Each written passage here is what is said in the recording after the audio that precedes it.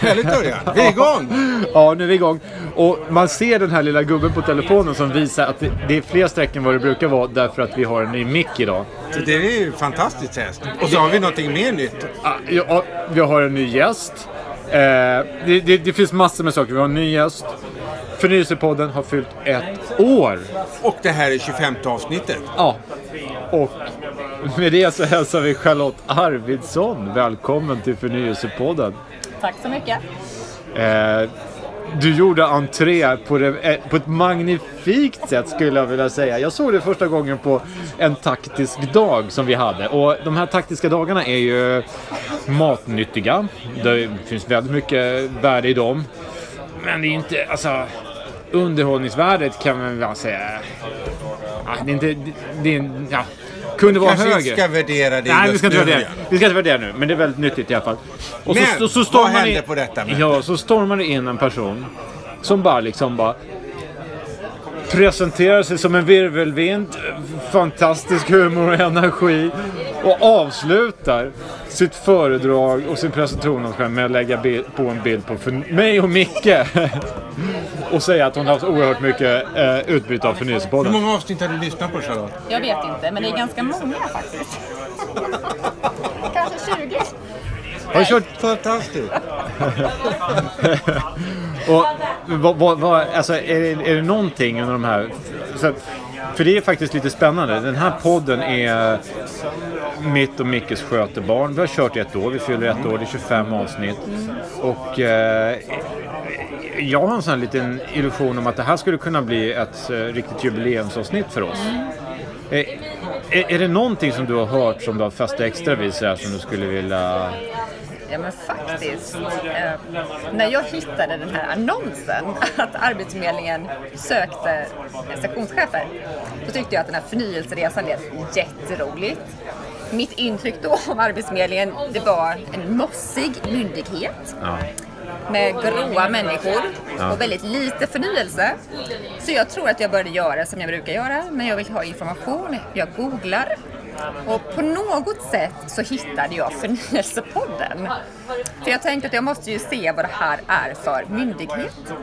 Så jag började lyssna på ett avsnitt. Och jag tror faktiskt att det var ett avsnitt där ni var på någon IT-dag på Långholmen. Tror jag det var det första avsnittet. Okay. Och det lät som att det var ett glatt gäng. Och sen lyssnade jag på ett avsnitt med Filippa. Som var väldigt inspirerande. Och då tänkte jag, wow, det här är ju ett häftigt företag. Eller inte ett företag, men en häftig organisation att jobba i. Och vilken förnyelseresa som ligger framför. Så för mig så innebar det att jag verkligen fick ett mod att våga tro att det här kommer att bli bra. Och att det är en rolig resa som ni är mitt inne i. Och hur känns det? Som jag förstår det så är det första gången som du är med på en av dessa Gaia-dagar som vi kallar dem här. Är det ditt första tillfälle där du är med? Nej, men vi hade 2 dagar för en vecka sedan med vår enhet. Men det är den första i den här konstellationen med alla chefer. Och hur har du upplevt den här dagen? För att det här alltså, seriöst, det är många som undrar över du är borta hela tiden och liksom, alltså, vi är ju varit ganska mycket borta. Och vad gör vi egentligen? Vad är din upplevelse? Vad har vi gjort idag? Men vi har ju pratat om vår vision och vår mission och vad vi faktiskt gör på Arbetsförmedlingens IT och vilka mervärden som vi ger till våra kunder. Och det kan ju vara en arbetssökande, en arbetsgivare eller andra myndigheter. Men det som framförallt har varit tydligt för mig den här dagen, det är att vilken energi och vilken kompetens som finns i den här gruppen och vilken entusiasm. Och det är verkligen roligt att se den här gruppen arbeta tillsammans och verkligen vilja förändra så mycket. Så att det har varit väldigt spännande och roligt och utvecklande att lägga en hel dag på att prata om vad vi gör och vad vi vill göra framåt. Och nu är jag säker på att väldigt många funderar på vem är Charlotte? Det är fast vissa andra parametrar som spelar in när vi bjuder in dig till Förnyelsepodden. Nummer 1, du gillar simning. Ja. Nummer 2, du gillar Förnyelsepodden.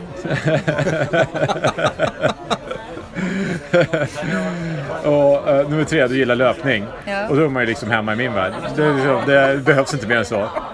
Berätta lite, vad hände innan du började här på Arbetsförmedlingen?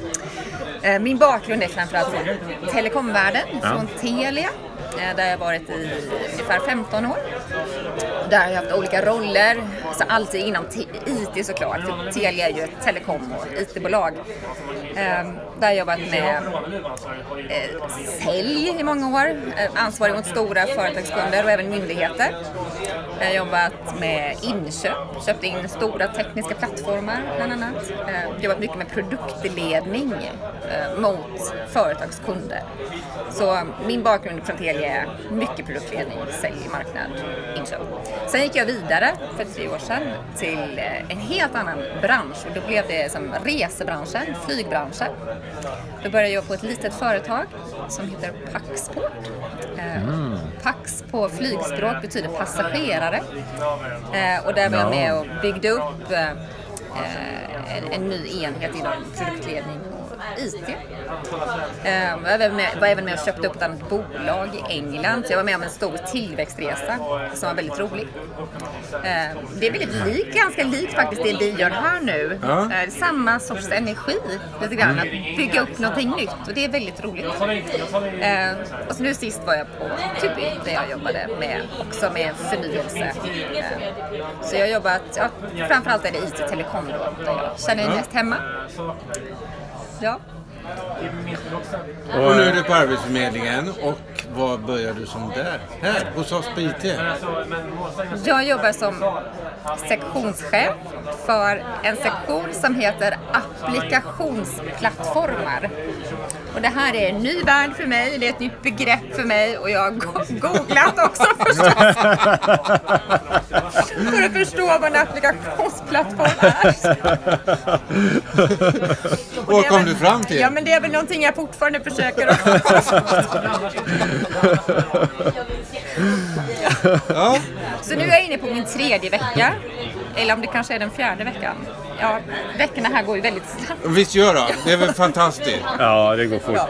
Så jag försöker fortfarande förstå vad det är vi gör i den här sektionen. Men det börjar klarna lite grann. Vi försöker ju då leverera en bra plattform till andra sektioner och enheter på Arbetsförmedlingens IT-enhet. Och ge en bra bas som andra utvecklare kan utveckla vidare ifrån. Så nu har jag börjat lära mig nya begrepp som kontinuerlig leverans. Just det. Blomblad. Ja, blomblad. Alltså du har ju gjort en del, alltså en ganska häftiga skutt i karriären. Ja. Men det finns också många likheter tycker jag. Många likheter mellan Telia och Arbetsförmedlingen tror jag. Det är 2 stora organisationer. Nu har jag bara sett IT-avdelningen på Arbetsförmedlingen. Men om man jämför den här organisationen med Telia så finns det väldigt mycket likheter tycker jag. På gott och på ont kanske. Jag tror att det finns mycket... Man behöver kunna navigera sig fram i stora organisationer och man lär sig det med tiden när man har jobbat i en sån organisation. Så det tror jag, det har jag med mig och det är bra. Men sen har jag även varit med och bygga upp det här nya som vi gör. Så det finns också mycket likheter tycker jag mot tidigare. Sen också har jag jobbat mycket med kundfokus.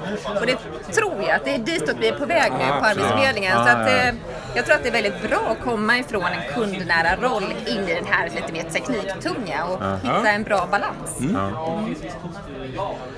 Men det är modigt. Ja, och spännande. Och spännande.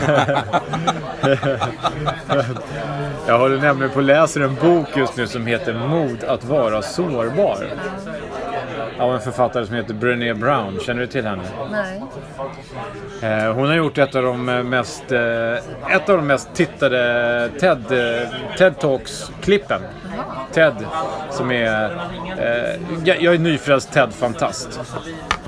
Och i princip det är 20 minuter långa föredrag där människor som har någonting att säga får säga det inför publik, spelas in, läggs upp och så vidare. Och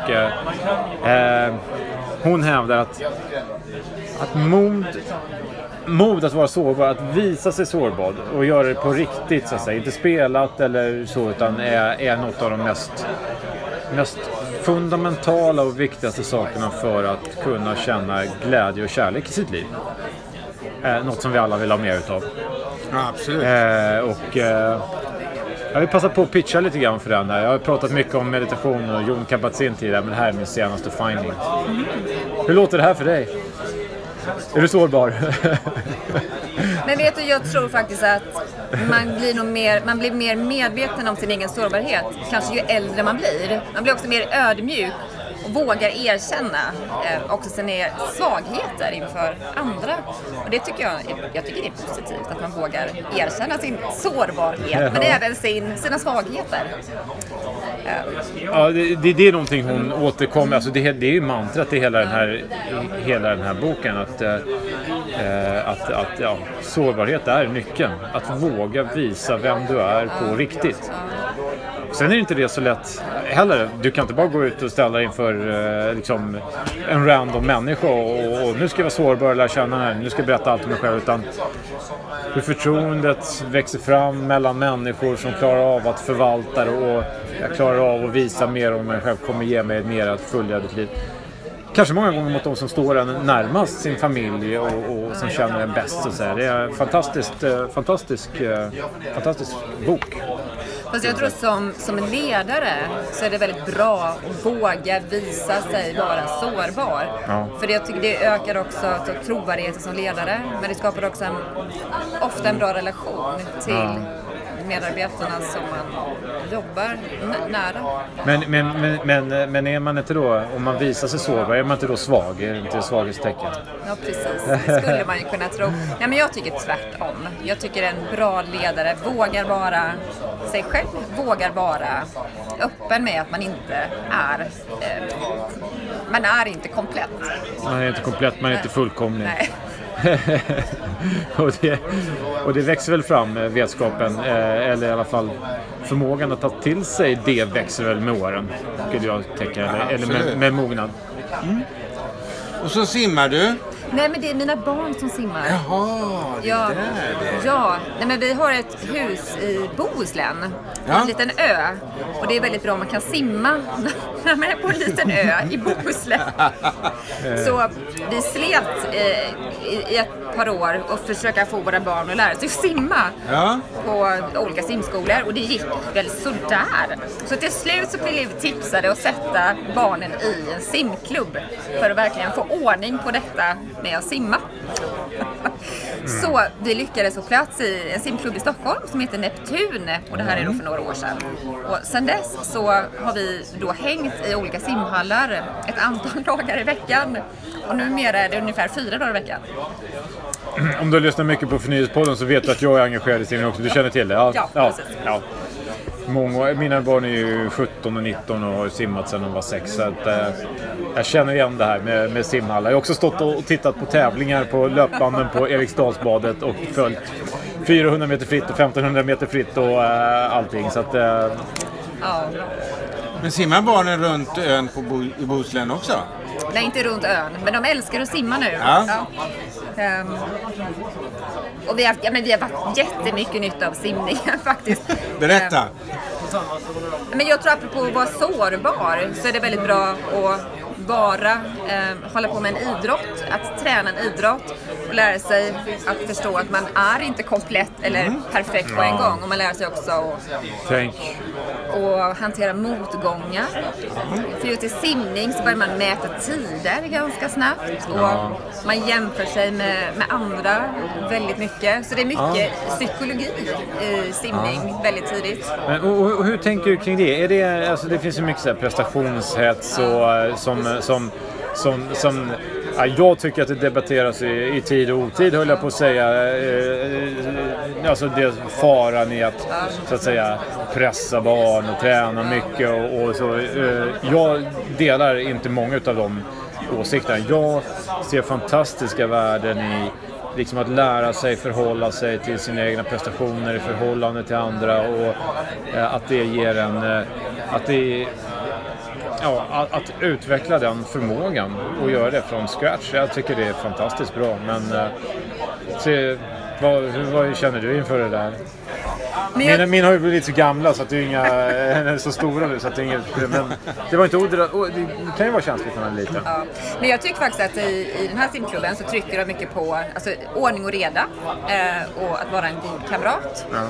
Det tycker jag är jättebra så att man verkligen lär sig att man får inte bete sig hur som helst i klubben. För de representerar sin klubb. Och då förväntas man att bete sig på ett bra sätt. Men sen tycker jag också att tränarna i den här simklubben har varit bra att trycka på att barnen liksom inte tävlar med andra barn utan framförallt tävlar man med sig själv. Ja. Och det har varit man persar. Ja, precis. Persar som det heter i simning.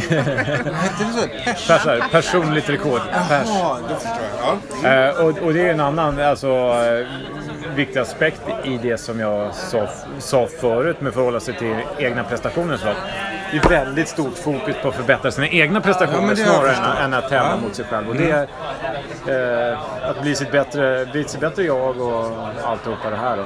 Ja, men också lära sig förstå vad man är bra på och vad man kanske inte är lika riktigt bra på vad man behöver träna på för att bli bättre. Så jag tycker det här de har nytta av det även i skolan när de tränar på olika saker. Att de verkligen förstår att vissa saker är de bra på, andra saker är de inte lika bra på. Och så där är det för alla. Ja. Och jag måste säga, jag tycker att ungdomar är så fantastiskt duktiga många gånger att förhålla sig till det där. Vi har en kvinna som jobbar ute i Åkersberga simma. Hon har simmat 2 OS. Hon har simmat OS i Montreal och OS i Moskva. Och jag tränar sim. Jag är inte speciellt stark simmare själv. Relativt många andra då som tävlar och tränar i triathlon. Och så nej men Örjan, hur gör du egentligen kommer till mig? Du måste förbättra din teknik så här. Och jag kände bara liksom jag bara kände nej. Hur kan hon säga så till mig? Och jag tyckte det var riktigt, riktigt jobbigt att höra. Och så ser jag med vilken lätthet ungdomarna tar motsvarande feedback. Ja. Hur fantastiskt duktigt, hur de suger åt sig, hur de tar till sig, förändrar sitt beteende och blir bättre. Ja. Och det är det som är syftet. Ja. Det vet ju jag som tränare, men det är mycket svårare att ta emot än att ge många gånger. Ja, nej, men det är ju en jätteutmaning. Ja. Och det framförallt kommer ju det komma tillbaka även i en förnyelseresa. Hur ger vi varandra feedback? Hur coachar vi varandra framåt utan att vi tar åt oss av att jag tycker att du borde göra så här istället. Va? Vad säger du? Och jag tycker så idag när de kallade min schyssta framtidsvision som jag läste upp för Lars Norén. Jag fick en lapp där det stod att det var Lars Norén. Du fick några andra lappar också, Örjan. Jag tycker du hakar upp det på en lapp. Men det är ju intressant. Vad kände du då? Berätta. Jag tyckte att det var en väldigt skön lapp, ärligt talat. Jag tyckte den var rolig. Okej, att jag tecknade möjligtvis en lite mörk bild av vår samtid. Men seriöst så tycker jag att det finns allvarliga orostecken i vår samtid. Jag tycker, som jag sa, liksom, grupper ställs mot grupper på ett sätt som vi inte har sett under min livstid. Möjligtvis tidigare och andra världskriget. Men idag så är det ju en retorik och en polarisering som slår allt som jag har sett i svensk politik tidigare. Och att det är en stor samhällsutmaning och att Arbetsförmedlingen i det läget har ett väldigt lågt förtroende är ett svårt problem. Det är de demokratiska institutionerna som kommer att kunna vara ett ljus och hålla världen, nationer på rätt spår.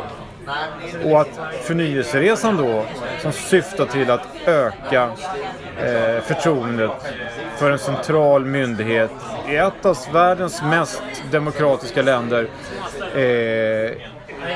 ser jag som liksom, det är en ynnest att få hjälpa till att jobba i det. Sen kan ju då folk tycka att det är lite norenskt av mig att då säga att världen rämnar eller att polarisering står.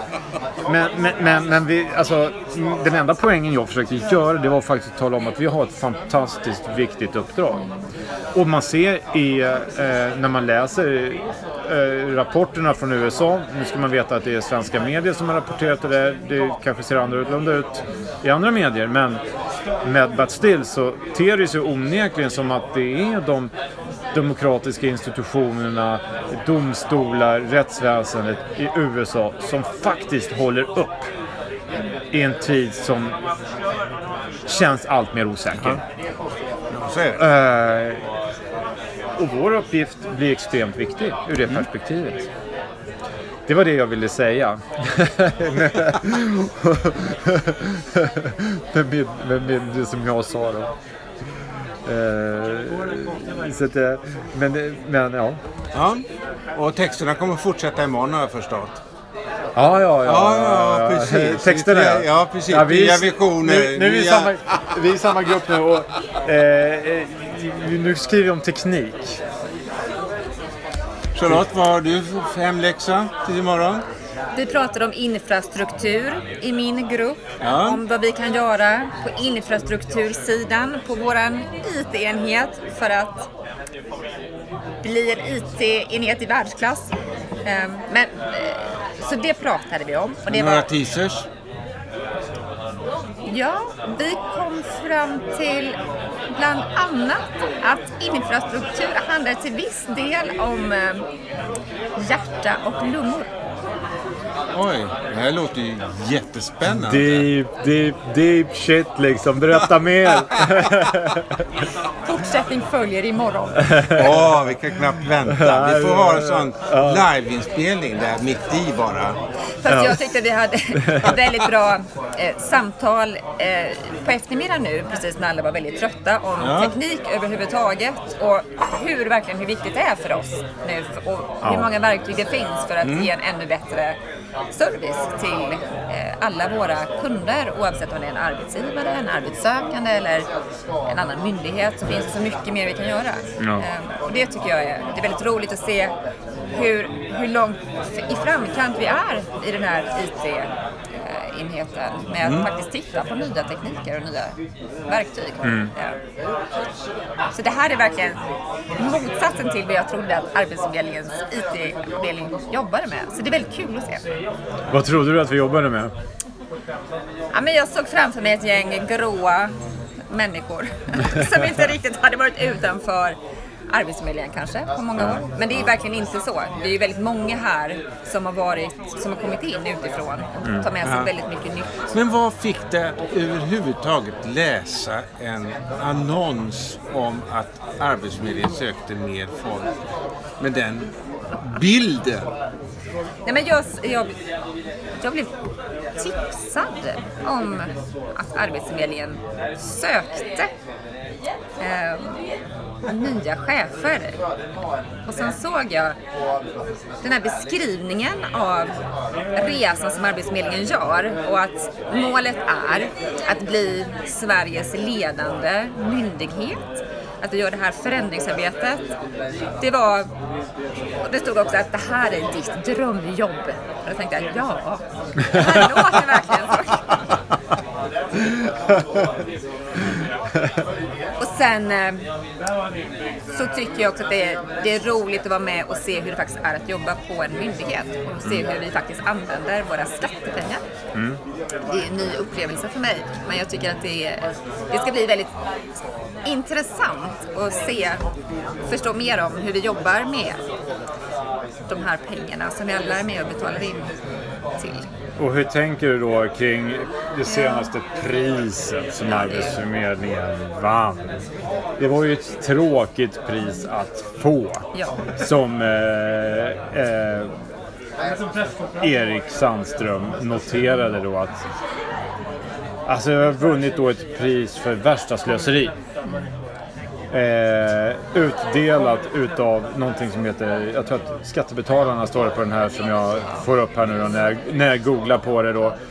Nu har Skattebetalarnas medlemmar och följare sagt sitt. Arbetsförmedlingens IT-satsningar 2016 års värsta är 2016 års värsta slöseri. Och jag kan ju tänka så här, personligen tänker jag då så här att okej, en misslyckad satsning på, eller en satsning på 120 miljoner som inte riktigt blev vad man hade tänkt sig. Jag menar, det är olyckligt. Ingen kan ju säga någonting annat. Men alltså, det finns ett uttryck som min mamma brukar säga när vi heter bättre lyss till en sträng som brast än att aldrig spänna en båge. Låt säga att vi har ett problem. Vi satsar, vi försöker göra någonting. För så var det faktiskt. Ja. Det här, alltså, jag tycker det är fel att kalla det slöseri. Jag hade hellre sett att de kallar det inkompetens än slöseri faktiskt. Inte för att jag vill höra någon säga inkompetens, men det var en vågad satsning där man missbedömde kanske komplexiteten i det, och det gick inte riktigt som jag hade tänkt.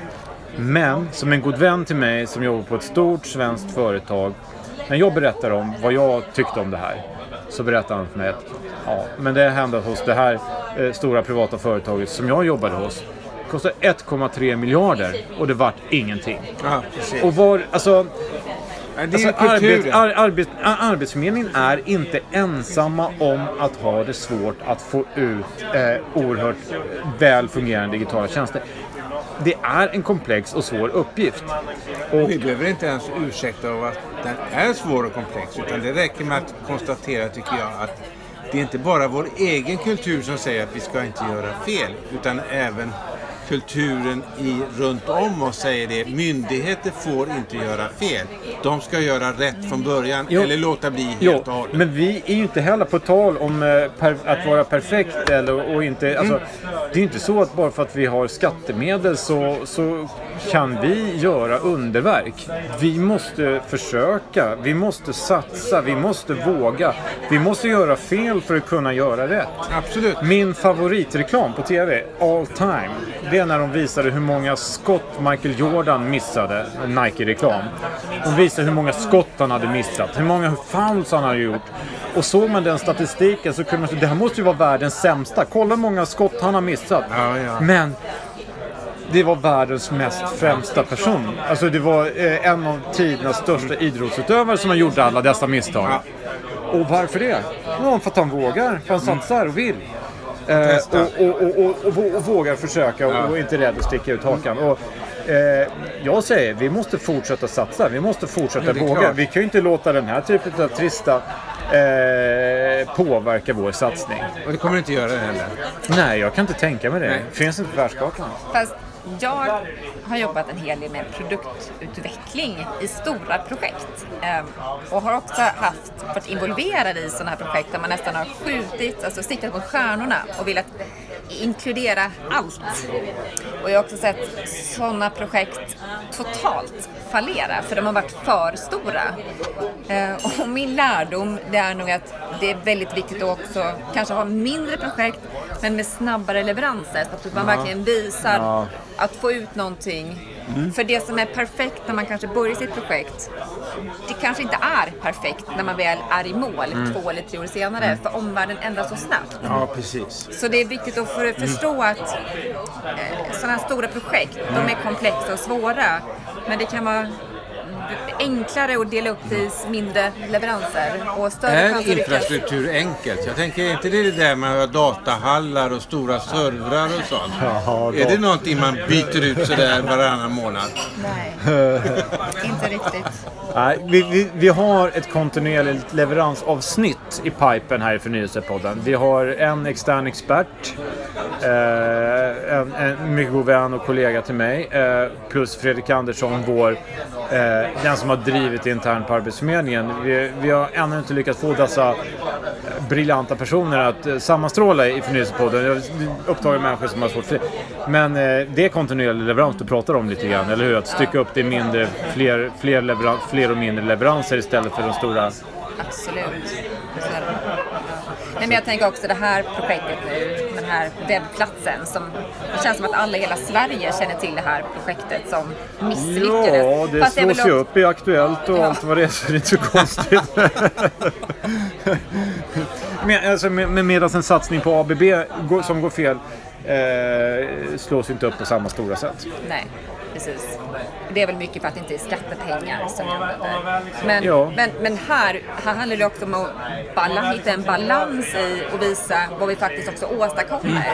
Men tyvärr är det ju så att negativa budskap, negativa resultat, det väger tyngre än det här positiva som vi ändå bidrar med. Så jag tror att vi måste bli väldigt mycket bättre på att faktiskt visa vad vi gör och vilka resultat vi bidrar till i samhället. Men jag tycker också här, alltså vad vi gör här på den här IT-avdelningen och som vad vi tittar på för att förbättra möjligheterna för våra kunder, alltså arbetsgivare och arbetssökande att få en bättre upplevelse.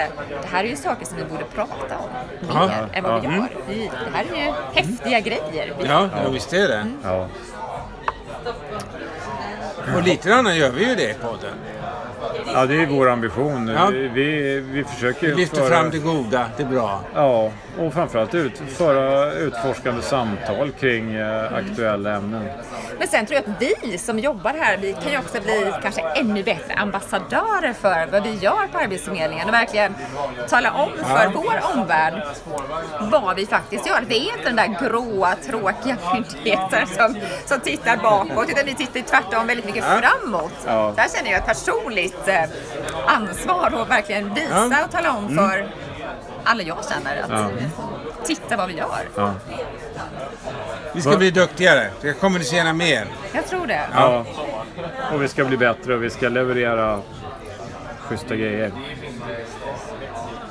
Någonting mer, Charlotte, som du vet att du har hört i podcasten? Är det när du har stått på löpbandet till Eriksdal och blickat ner på ungdomarna som svettas i bassängen?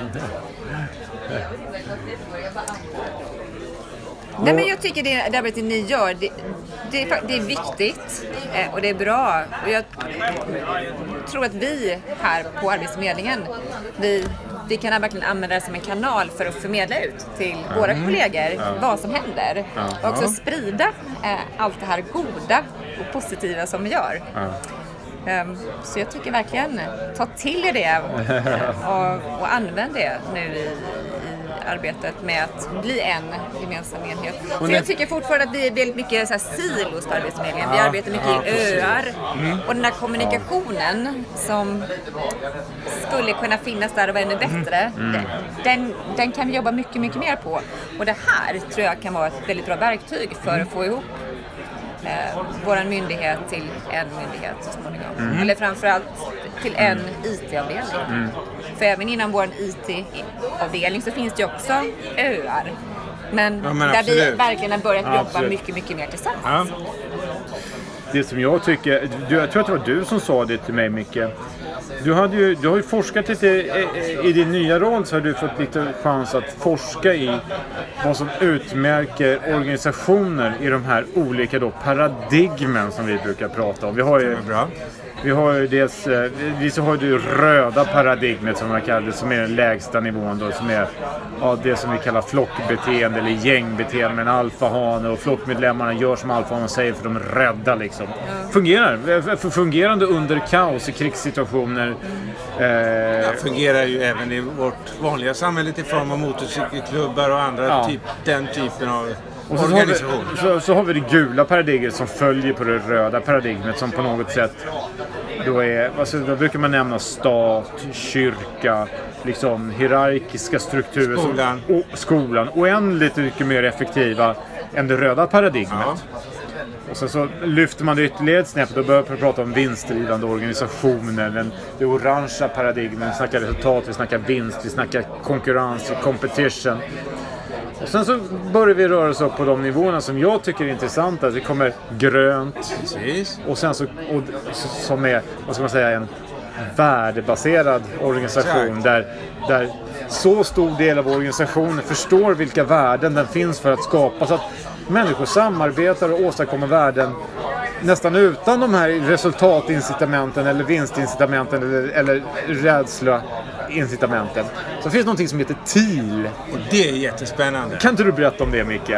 Oj, det är ju ett jätteområde som inte jag riktigt mäktar med att klara av att berätta det är svårt. här. Ja, det är svårt. Det är därför jag skickar den till dig. I första hand så är det ju syfte. Vi är syftesdrivna. Vi vet vad vi vill göra. Och det spelar inte så stor roll vilket värde det är i det längre. Utan jag vill göra det här och då gör jag det. Och ju fler som känner att det jag vill göra, det kommer jag göra riktigt bra. Och då behöver vi ingen organisation. Vi behöver inga chefer. Vi behöver ingen lön. Vi skulle kunna jobba med medborgarlöner. Staten betalar ut. Eller staten upphör egentligen att finnas. Det här låter lite grann som en utopi. Är det en utopi eller tror du att det är möjligt att åstadkomma? Jag tror att vi har den här typen av organisationer inom 10 år. Wow. De finns redan. Jag tror att vi kommer att har du något exempel? Ja, det finns bland annat ett holländskt organisation som jobbar med sjukvård som besöker i hemmet då, som består ursprungligen av nunnor. Och är fortfarande väldigt mycket nunnor. De jobbar idag helt chefslöst. Blev ganska så radikalt, så att säga, orangea skulle vara vinstdrivande under några år här runt 90-talet och 2000-talet. Vilket slutade med att ingen upplevde att de hann med någonting av sitt arbete. Och sen återgick man till den gamla ordningen att jobba med det man faktiskt ville jobba med, alltså att ta hand om människor. Och lämnade då, så att säga, effektiviteten och tog sig tid att jobba med patienterna en och en. Och då fick man tillbaks, så att säga, syftet med varför man jobbade med de här sakerna. Och då blev det helt annorlunda. Och då kunde man också släppa organisationstyper, man kunde släppa och ha chefer och underchefer och jobba helt och hållet med individer och dela kunskapen med det blir lite nästan poetiskt när du berättar om det, att det är just nunnor också. Ja. Jag menar, i min ungdom, så i mitt sökande, så var jag under en tid på ett kloster i Frankrike som heter TC. Jag vet inte om ni känner till det. Inte en aning. Nej, men det har jag varit i alla fall. Och det var faktiskt en ganska fascinerande upplevelse. För det är människor som har lämnat allt. Ja. Alltså de har lämnat allt vad ägodelar heter, allt som här, för att hänge sig åt det som de tycker är sitt kall. Är det som är tid? Att lyssna till sitt kall? Ja, fast jag tror inte att det behöver innebära att man på något sätt avstår saker och ting. Vilket jag ändå upplever att den religiösa delen, att gå i kloster, det handlar om att avstå världsliga ting. Ja. Och jag tror inte att vi behöver avstå världsliga ting bara för att vi går upp till tid. Det är en tanke som bär emot. Ja, men precis. Det är ju nog lite olika. Jag gillar ju världsliga ting. Ja, jo precis. Och då kan man ju naturligtvis också fråga sig, vad är det för världsliga ting man tycker om och varför tycker man om dem? Gör man det för att man verkligen tycker om dem eller för att den som gör dem har planterat en känsla hos dig att du borde tycka om det? Ja, jag kan inte svara vad som gäller för dig. De får gärna plantera känslan, men min känsla av att gilla dyra cyklar, den är liksom genuin oavsett vilken reklam jag påverkar av. Du vet ju att din cykling betyder mer än bara att det är dyra cyklar. Ja, för så är det. För dig är det ju en livsstil.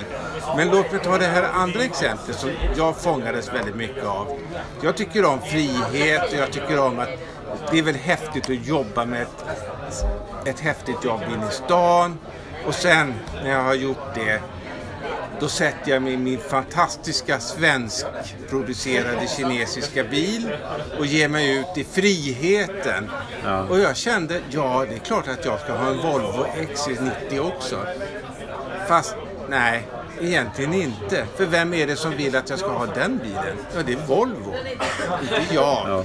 Så att de spelar ju på mina känslor att vilja vara fri. Och att vara fri, det är att äga en XC90.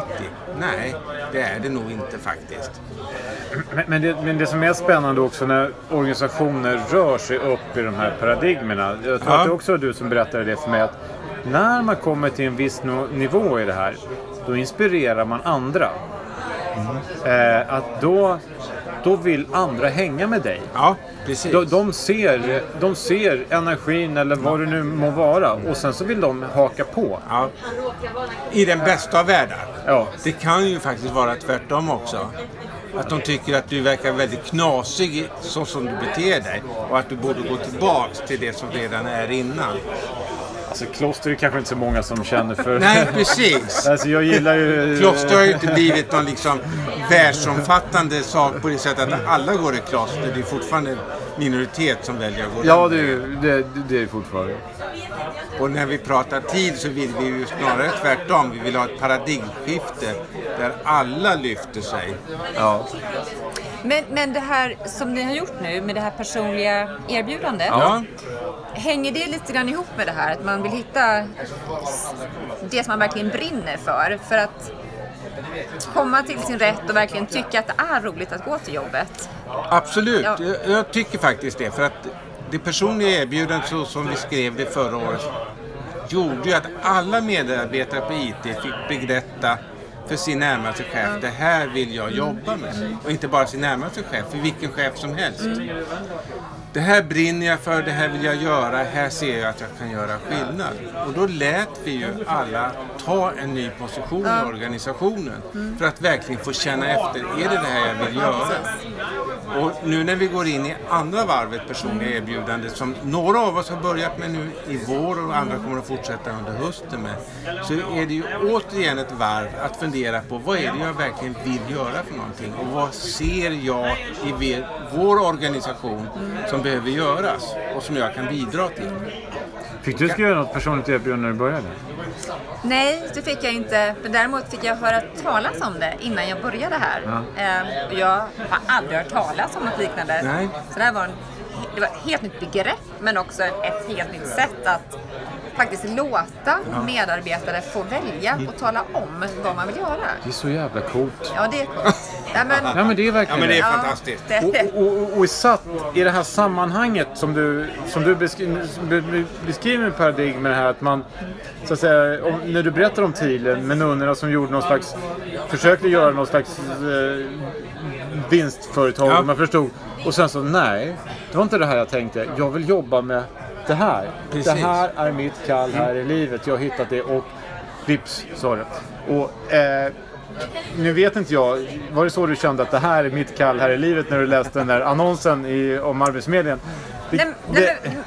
Jag tror verkligen på det här att man känner lust till jobbet. För att antingen känner man lust eller så gör man inte det. Men att ha en lustfull inställning till sitt jobb.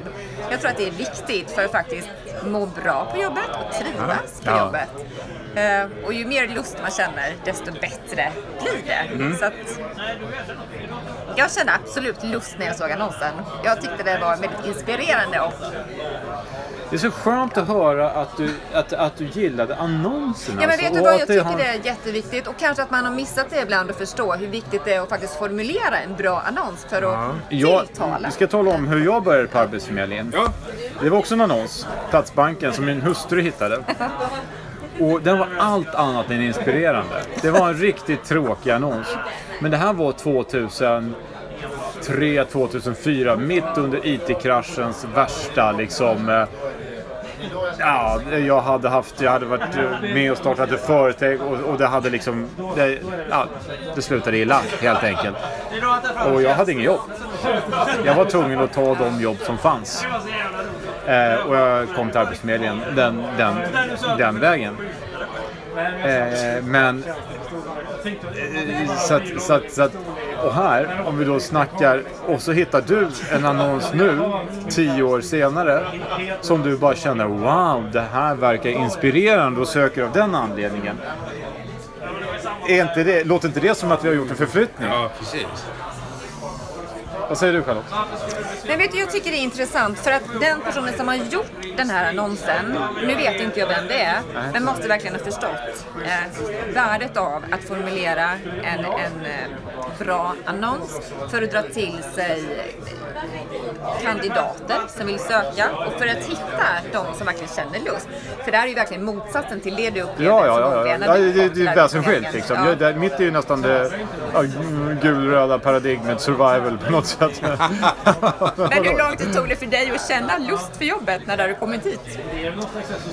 Hade du det på en gång?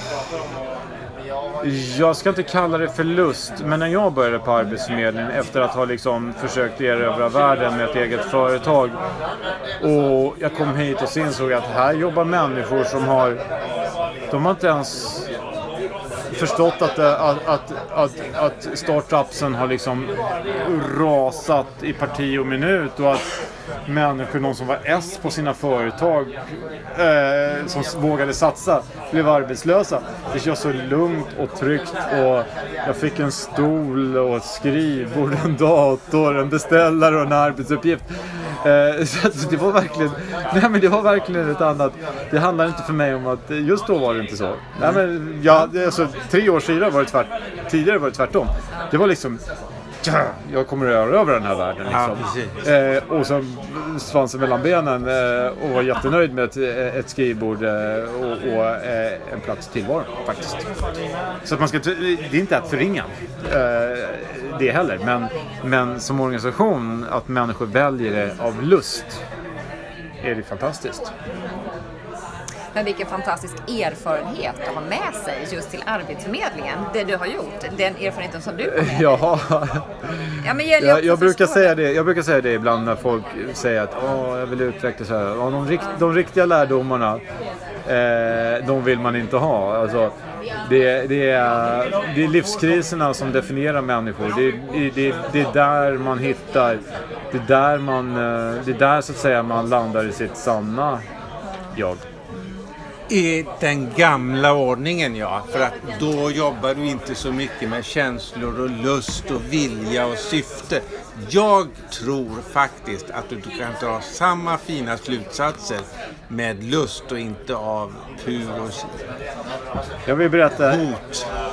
Samtidigt som jag läste den här boken om Brené Brown som handlar om sårbarhet, så lyssnade jag på min andra favoritpoddare som heter Joe Rogan. Ja.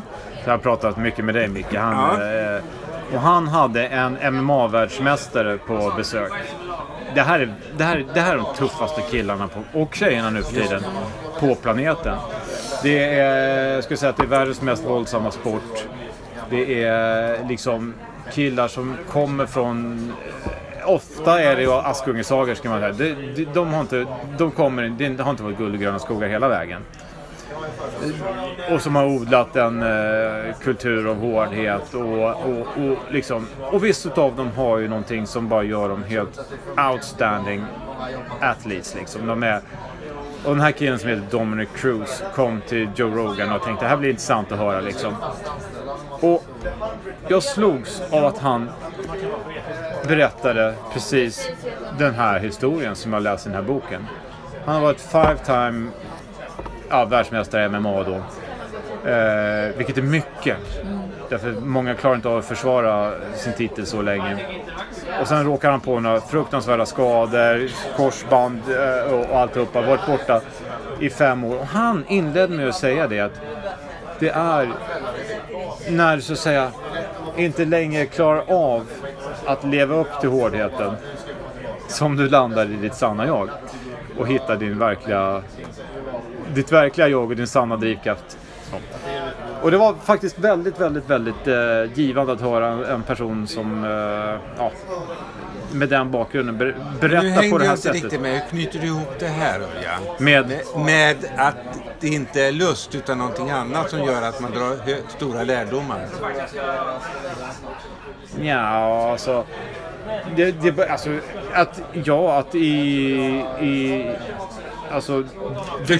Du kan definitivt lära dig mer av en förlust än av en vinst. Om du tar förlusten på rätt sätt. Och ha ett företag som gick i konkurs. Ja, det är en kris, det är tråkigt. Men tar du på rätt sätt så kan du landa det var ju den här MMA-mästaren. Ja. För du sa till mig tidigare ikväll att det var först nu när han kunde slappna av och inte behövde ha så mycket prestige och smärta i saker och ting utan kunde vara sig själv som han åter fick tillbaka energin. Ja. Alltså han fick lust. Ja, det är det jag säger. Ja. Ja. Så inte behöver vi ha smärta för att komma vidare. Visst kan vi komma vidare på enbart lust. Micke, har du kommit dit du är i livet utan smärtan? Hade jag kommit längre med lust? jag bara säger, jag tror att du förstår min poäng.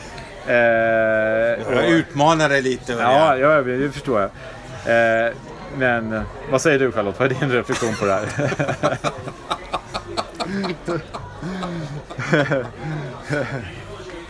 Har du haft någon livskris? Ja, men det har väl alla som har några år på nacken har väl gått igenom både toppar och dalar. Och jag tror framförallt när det handlar om förändring så går man alltid också igenom toppar och dalar, medgångar och motgångar. Och så är det. Och man får lära sig att hantera det. Men motgångar är ju ibland jättejobbiga. Och naturligtvis lär man sig mycket av dem också. Ja, det är klart man gör. Men man hittar väl också sina egna sätt att ta sig ur en motgång på. Och man lär sig säkert också ganska mycket om hur man fungerar. Och det finns väl 2 beslut som är väldigt lustbetonade som har stor betydelse i livet, tänker jag. Att köpa sitt första boende eller köpa ett hus. En jätteekonomisk investering som man gör av ren och skär lust. Att välja partner, bilda familj, skaffa barn gör man också av lust. Inte av att man har av smärta lärt sig motsatsen. Tänker jag. Ja, men det är klokt tänkt, det tycker jag. Det tänker jag. Men jag tror också man ska tänka att av en kris så kan det ju komma ut något gott. Det leder ju ofta till en förändring som man kanske inte hade varit med om annars. Och min första stora kris, det var nog faktiskt efter gymnasiet. Då var jag inställd på att bli arkitekt. Så jag jobbade på ett arkitektkontor. Och sen efter 1 år så blev det byggkris i Sverige. Ja, tänk det nästan som min historia. Nej, men alltså jag stod där och blev helt plötsligt utan jobb. Eller jag visste att jag skulle bli utan jobb. Och jag tänkte och det var ju en kris för mig då. För det var mitt i vintern. Det var för sent att söka ut en högskola precis då. Och jag visste verkligen inte vad jag skulle göra. Men då, på den tiden fanns inte internet. Men däremot hade vi hemma i Jönköping, så jag kommer ifrån, hade vi Dagens Nyheter. Så en söndag satt jag hemma vid köksbordet och åt frukost och såg de här små annonserna som fanns i tidningarna på den sidan. Att det var en familj i Colorado i USA som vill ha en au pair som också kunde åka skidor med barnen. Och då tänkte jag, som kunde börja ganska snabbt, och då tänkte jag, varför inte? Och det här var då i januari eller februari på året, och det är då skidsäsongen börjar där. Om man tycker om att åka skidor så är det ju en väldigt bra möjlighet. Så jag faktiskt, jag ringde upp den här familjen och bara ett par veckor senare så åkte jag iväg. Och det ledde till att jag sen faktiskt bodde kvar i USA i 7 år. Wow, så, det måste du berätta om. Så min slutsats i alla fall, jag kommer att komma på det är att en kris kan leda till något annat som man kanske inte annars hade gjort. Ja, men för mig då så innebar det att jag hade först ett väldigt bra år i Colorado. Och skidor. Ja, verkligen. Och sen bestämde jag mig för att jag faktiskt ville stanna kvar i USA. Och sökte studiemedel såklart, gjorde alla de här proverna som man behöver göra för att komma in på en högskola eller universitet i USA. Kom in på 2 skolor och valde en skola som verkligen inte har några berg alls utan som ligger i Oklahoma. Så jag flyttade från Colorado till Oklahoma där jag pluggade. Och faktiskt trivdes väldigt bra. Jag hade flera väldigt, väldigt bra år där. Och där jobbade jag också sen. Och sen när jag flyttade hem till Sverige igen så var det IT-boom i Sverige. Så det var jättekul att komma hem. Och det var väldigt lätt för jobb. Så jag funderar just på om jag använde Platsbanken på den tiden. Jag vet inte ens om Platsbanken fanns då. Det här är då jag vet, det kan ha varit kanske till och med Platsjournalen. Kan det ha varit 96-97. Internet fanns ju inte riktigt då på 96-97. Det kom ju precis då. Det fanns de här Goofer och de här... Ja, men det här var 98. 98. Jag tror inte sådär väldigt mycket. Jag kan inte tänka mig att Plattbanken fanns 98. Men... Säg nu inte för mycket, då kommer vi Ja, jag vet. Jag har svårt att tänka mig, men, men mycket möjligt. Men det är inte ens tid. Det är alltså hela 90, jag ska säga 96, 97, 98 är väl gräns. 98 fanns det, så är det bevisligen. Men då det var uppringda modem sådana här som stod och lät liksom och så. Men så jag ska inte ge mig in om Platsbanken fanns det, men det var ju tidigt i alla fall. Det var ju i sin linda. Ja, precis. Nej, men så svaret på din fråga om motgången är att alla har väl haft motgångar. Men jag tror också man ska försöka se till vad det kan leda till som kanske inte hade uppnått annars. Men... Det var lite grann det jag försökte säga. Men Micke, han har bara haft lust hela sitt liv. Så han förstod mig inte. Alltså jag tror ju det, och det är ju det som ändå har varit hela diskussionen här, och även i vår förnyelseresa. Den handlar ju om lust. Inte om motsatsen, även om motsatsen är drivkraften till att vi måste förnya oss.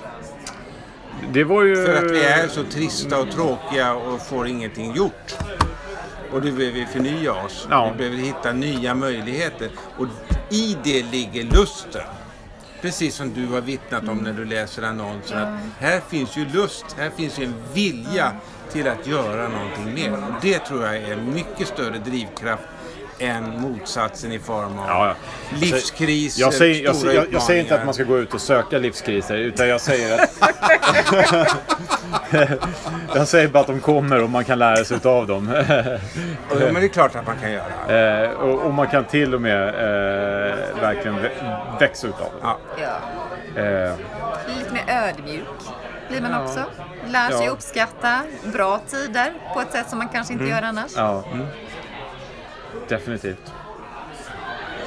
Ja, men jag kan tycka i den här miljön som det är i nu, här på Arbetsförmedlingens IT-avdelning, så jag uppfattar det här som en välkomnande avdelning. Högt i tak. I alla fall för mig som kommer utifrån så känns det så. Det finns en vänlighet och mycket kunskap och vilja att förbättra. Och det här är ju någonting som är väldigt positivt att ta med nu framåt. Ja, onekligen. Och nu kommer jag inte ihåg vad din fråga var. Vad jag pratar om. Men jo, faktiskt att alla arbetsplatser är inte på det sättet. Men om man har varit både på bra ställen och kanske inte lika bra ställen, så uppskattar man verkligen att komma till ett ställe som man kan känna att wow, här är det rätt bra. Ska du springa någon lopp? Nej, jag har inget planerat att springa, men kanske ska. Bellmanstafetten brukar vi vara med i på Arbetsförmedlingen. Ja, precis. Jag har inte varit med, men jag kan tipsa om bra namn för den som brukar försöka värva mig, men det brukar vara veckan efter Kalmar Ironman, så att jag brukar inte vara upplagd för det, eller veckan före. Men nämn namnen nu. På de som ska springa? Ja, precis. Den som är sammanhållande är Mr. Säkerhetschef.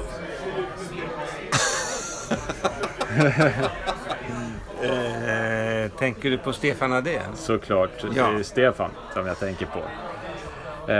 Han har varit med några gånger. Ja, så Stefan ska du prata med? Absolut, det lovar jag. Och han kommer att uppskatta jättemycket att du vill springa i Bellmansloppet. Okej, då gör jag det. Ja. Jag lovar. Jag har Stockholm Marathon som nästa. Oj. Ja. Och jag har... Jag tror jag har tränat nästan lite för hårt i vinter.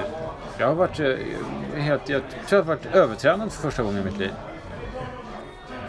Det har varit för lustfyllt alltså. Jag har liksom stålsatt mig, ignorerat signalerna från kroppen under för lång tid, tror jag. Så att har du inte lyssnat på Kolting? Jo. Och vad säger han om detta? Alltså, han säger att man inte ska ha några vilodagar. Vi ska skita i det här. Vilodag behöver vi inte. Vi ska träna 2 gånger om dagen, så ofta som möjligt.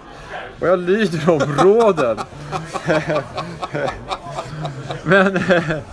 Men jag vet också att han säger att man ska lyssna på kroppen emellanåt. Och faktum är att jag har gjort det de senaste veckorna. Jag har tagit det lite lugnare. Och nu känner jag lusten då. Se där. Återvända. Det hänger ihop. Så att, och det var ju fantastiska vädret. Ja.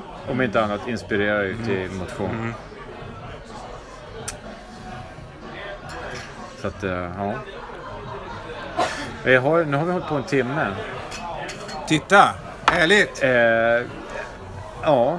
Ja, det är rätt lagom. Ska vi börja runda av? Det tycker jag. Jag har fått nämna Brené Brown idag i alla fall. Då. Ja. Jag rekommenderar varmt till alla lyssnare. 25 avsnittet. Förnyelsepodden 1 år. Charlotte Arfwidson. Tack. Tack för att jag fick vara med. Jätteroligt att ha dig här. Ja, mycket. Några ord för morgondagen och framtiden, Micke. Vad säger du? Att vi har flera spännande avsnitt på gång. Ja. Vi har bokat det. Jättespännande avsnitt. Han snuddar vid kontinuerlig leverans. Bokat. Vi har Olle Lundin med Innovationscentrum. Det kommer bli skitbra avsnitt. Ja. Vi har Erik Sandström. Jag vet inte när jag berättade, men vi blev kallade Fegispodden när vi snackat med Erik. Ja, du säger det. Och jag sa det till Erik, och då sa han så här till mig: ta alla svåra frågor som dina medarbetare kommer, så tar vi dem i nästa avsnitt. Det kommer bli jättespännande. Han kan vara så jävla bra, Erik, tycker jag. Ja. Jag tror att det är de tre. Och Mikael Winlund, kommunikationschefen, som tyvärr fick förhinder på grund av skriverierna som var någon helg och behövde hantera det då. Men han är jättesugen på att komma till Förnyelsepodden. Så det finns all anledning att hålla prenumerationsknappen aktiv. Håll prenumerationsknappen aktiv. Det är ett generaltips. Han vill med att ta all självförhärligande i början, jag tror det. Ja, jag tror vi har fått med det mesta, även denna gång. Då, återigen då, tack Charlotte Arfwidson för att du kom hit. Det var ett nöje. Tack mycket som vanligt. Tack Örjan.